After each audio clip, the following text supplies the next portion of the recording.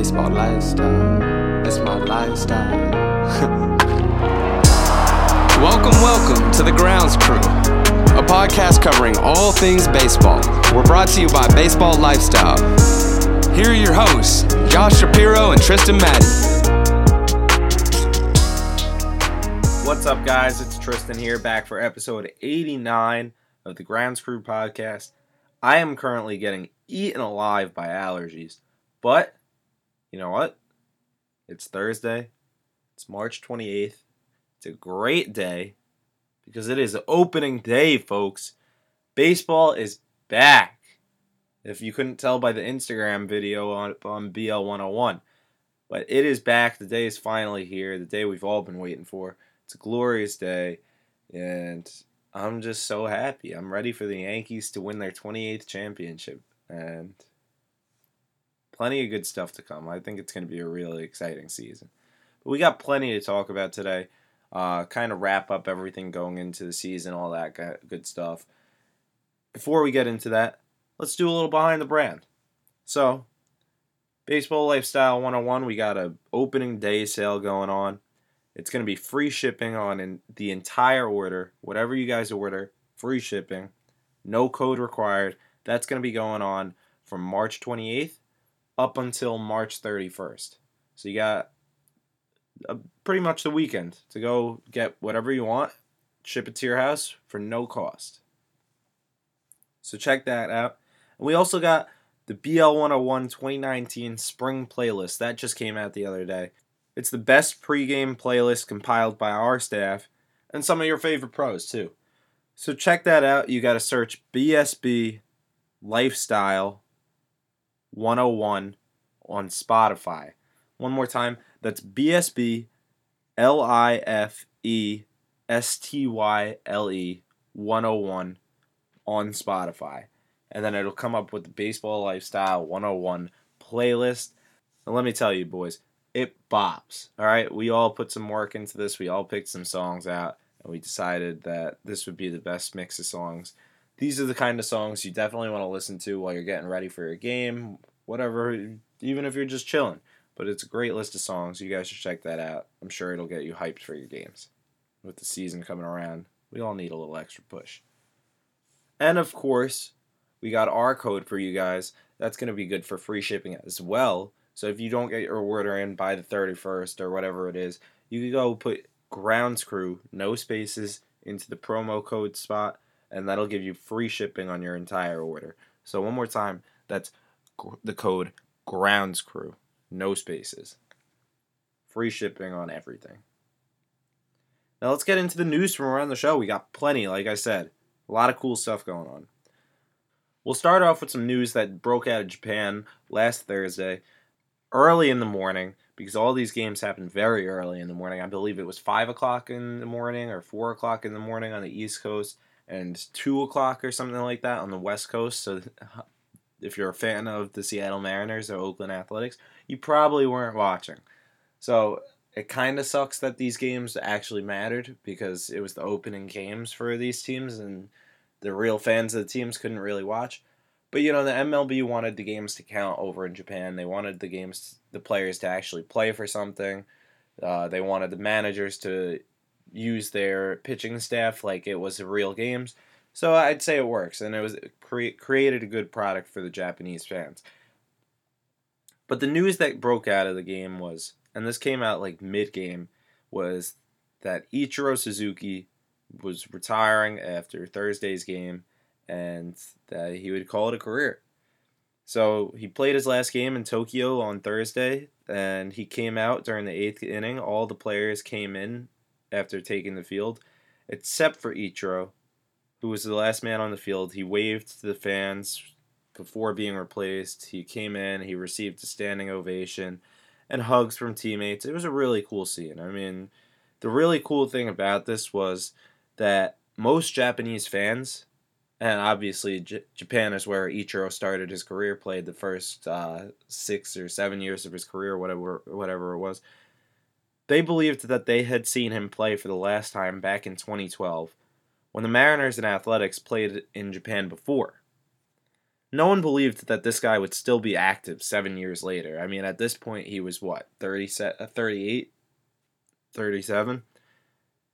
But he was. He's kept himself in great shape. He's an athletic freak. So at 45, he was able to make a big league roster, the Seattle Mariners of all teams, and come and play this event, show out for his original fans. It was a really cool moment. And Ichiro is just one of those special players that'll never be forgotten. I mean, this guy is easily a first ballot Hall of Famer, and the amount of things he's been able to do, he's played a 19 career in the big leagues, all right? He only came over to America to play in Major League Baseball at the age of 27. That's crazy that somebody could play and have that much longevity. Not to mention that Ichiro came into the MLB at a time where we were just seeing ginormous guys absolutely mash balls at an absurd pace. The ball was flying, everybody was juicing. And then you have Ichiro, who is kind of small in terms of what we're used to seeing as a professional athlete. I mean, he was 5'11", which isn't short. I mean, I'm 5'11". But he's only 175 pounds. So, I mean, he looks a lot smaller on TV. Obviously, if you're standing right next to him, he's more of a bigger guy. But in terms of what we're used to seeing around the league, that's pretty small. I mean, compare him to Aaron Judge. Obviously, Aaron Judge is one of the bigger guys in the league. But even compare him to Mike Trout, that's pretty small. And at that time, you were seeing guys like Mark McGwire, Sammy Sosa, Barry Bonds, Alex Rodriguez. These guys were huge. Obviously, those are guys that came out later were juicing, but at the time, players were just big. And then you got this guy that's coming over, he's smaller, he's slapping the ball over the place, breaking hit records. He won the MVP and the Rookie of the Year award the first year he came over. So it was just an anomaly from what we were seeing at the time. And then he went on to appear in 10 All-Star games, win 10 Gold Gloves. He was a career .311 hitter.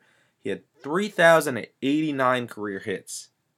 Coming over to the league at the age of 27, he was able to do that. Unreal. This guy's easily a first ballot Hall of Famer. And Ichiro Suzuki will never be forgotten for what he's been able to do in both Japan and America. Now, for the last few weeks, we've been seeing teams hand out extensions like they're candy. And that certainly didn't stop this week because we got a long list to cover. We'll start with 4 different aces who got extensions over the past week. We'll start with the smallest and then go up from there. So first up, we've got the Rays rewarding Blake Snell for a great season with plenty of cheddar.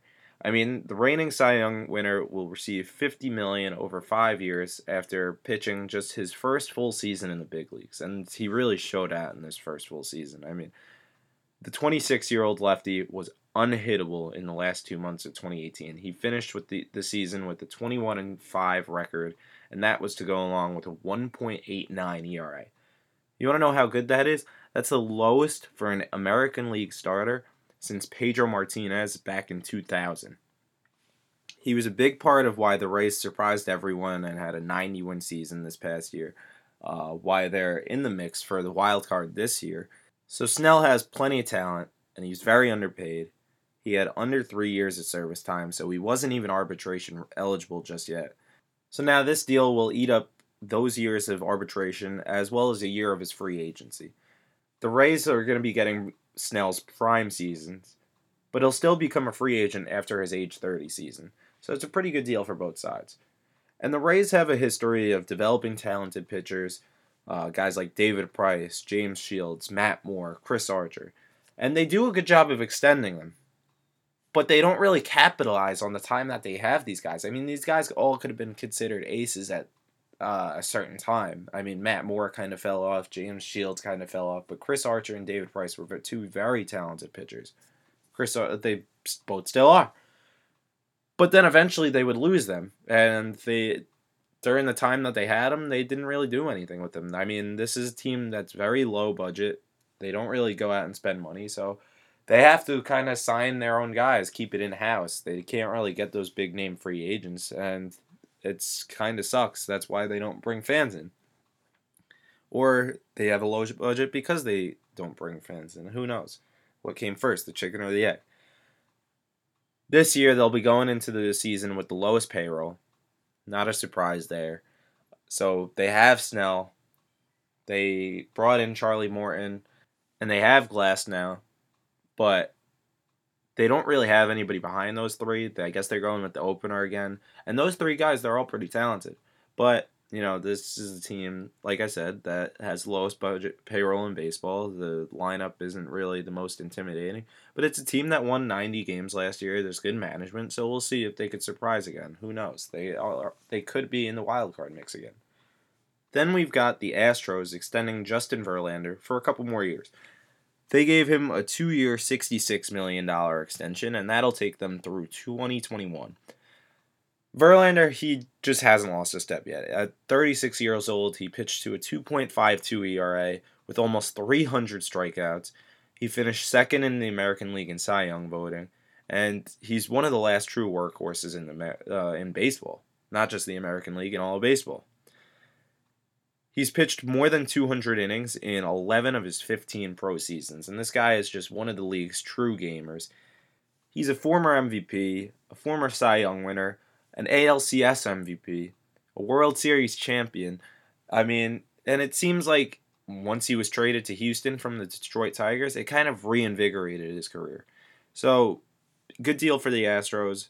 I don't think it breaks the bank too much. $30 million, basically $33 a year. That's kind of a lot of money for a guy that's that old. Yeah, you could always be worried when guys are going to fall off, but Justin Verlander has pitched very well for them. If they lost him, I think they would have been in trouble after losing Keuchel, after losing Morton. McCullers is out for the year. Obviously, that's not a concern for Verlander's contract this year. But they don't have as much depth as they used to, and Verlander is the top-of-the-line guy, so it was a good job on them to keep him around. Next up, we've got the Mets actually doing something right with one of their players by extending Jacob deGrom. The reigning NL Cy Young winner is set to make $137.5 million over 5 years.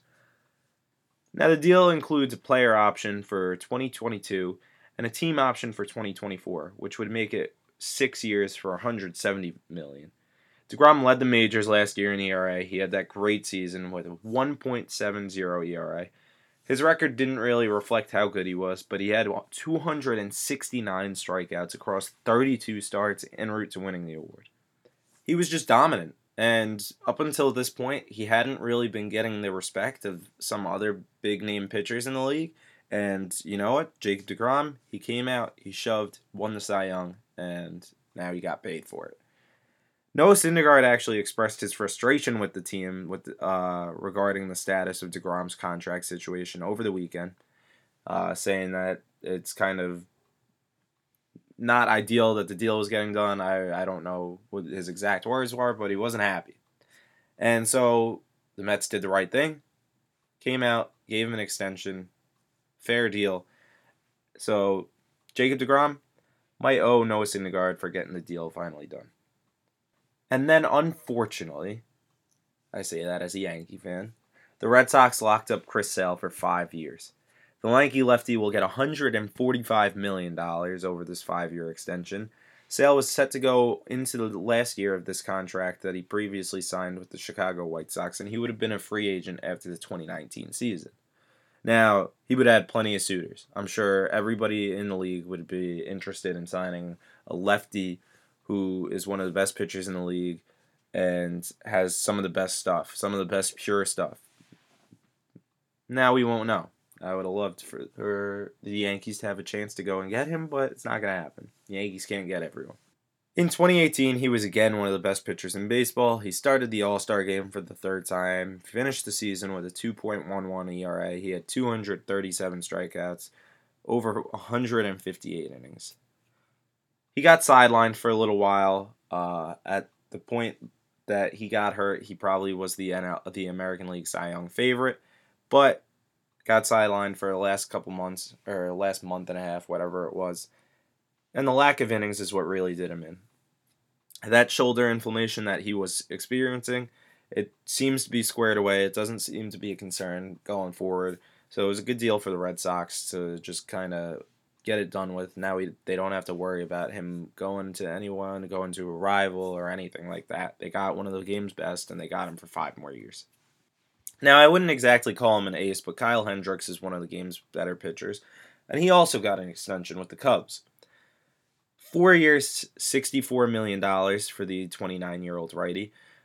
A guy that isn't really your typical flamethrower in today's game. He only tops out in the low 90s, but he's a very accurate pitcher. He's been very good over the past couple of years, and he has one of the league's very best changeups. This guy finished third in the NL Cy Young voting back in 2016. That's also the year that the Cubs won the World Series, and he was a big part of that. He had a 2.13 ERA that year, and that was the best in the National League. In 2018, he had a 3.44 ERA. Not as good. Still pretty good. Still solid. Over 199 innings. So he's been one of the more consistent options for the Cubs. It was good on them to hold on to him. Reward a guy that stuck with them for quite some time. Now, the last guy on this long list of extensions is Paul Goldschmidt. Paul Goldschmidt decided that he wanted to stay in St. Louis despite not playing a single game as a member of the team yet. He agreed to a 5-year, $130 million deal, and that surpasses Matt Holliday for the largest deal in club history with the St. Louis Cardinals. Kind of surprising considering they've been around for such a long time. Now, like I said, Goldschmidt has yet to play a single game with the franchise, but St. Louis is kind of considered to be one of the more attractive franchises to play for. They seem like they take very good care of their players. They have a great fan base that consistently fills Busch Stadium. It's a beautiful city, and, $130 million is a lot of money. So, good deal for them.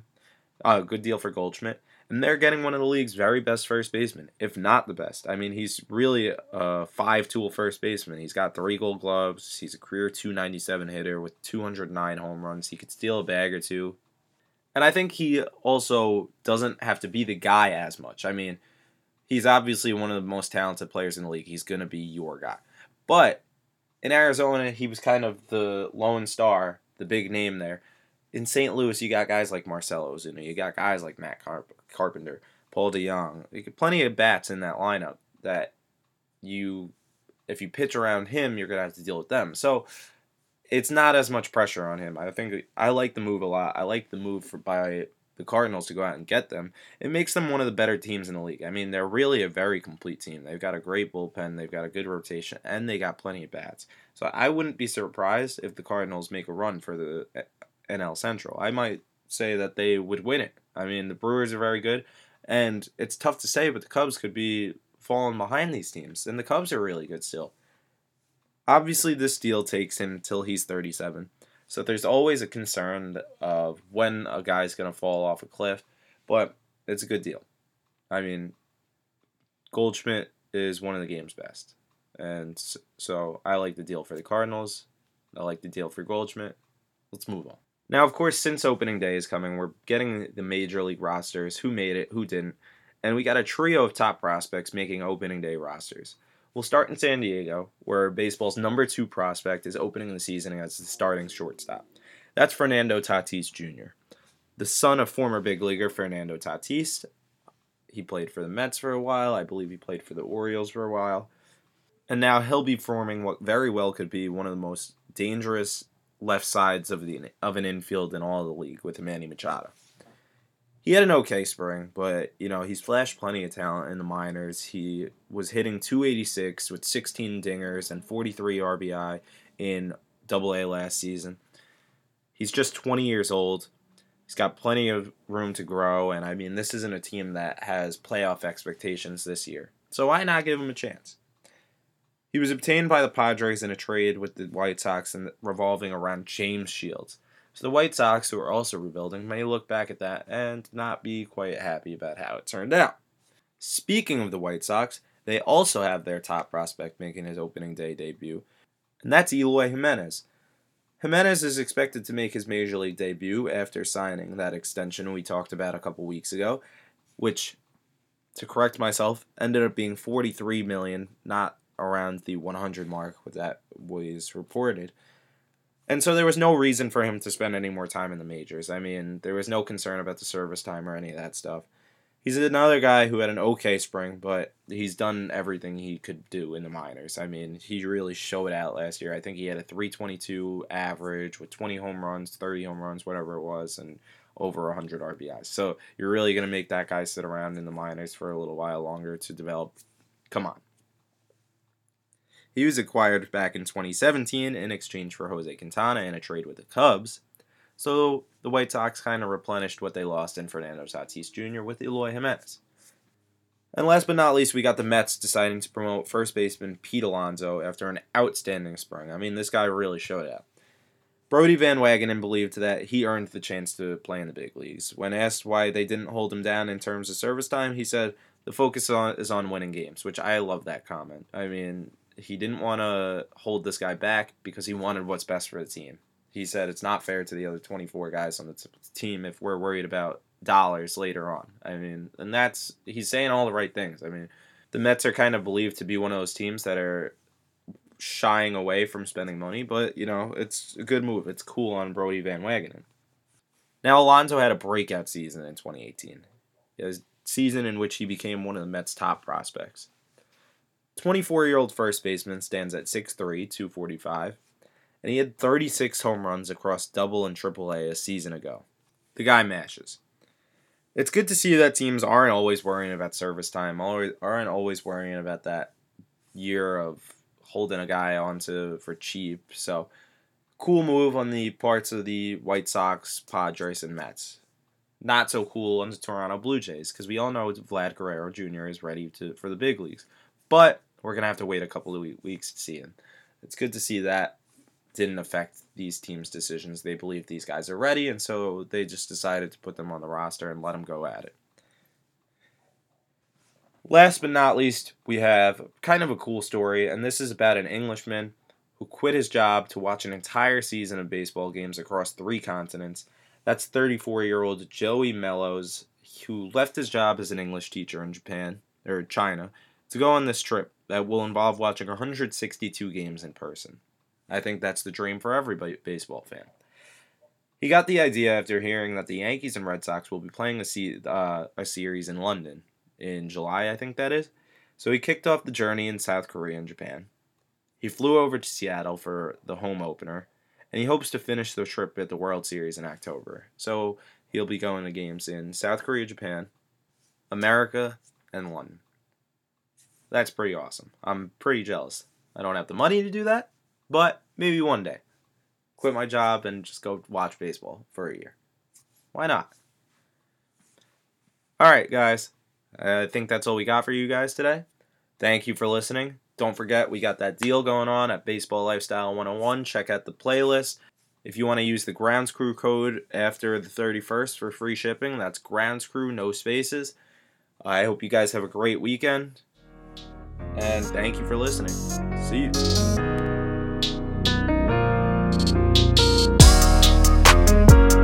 And that right there was the Grounds Crew, brought to you by Baseball Lifestyle.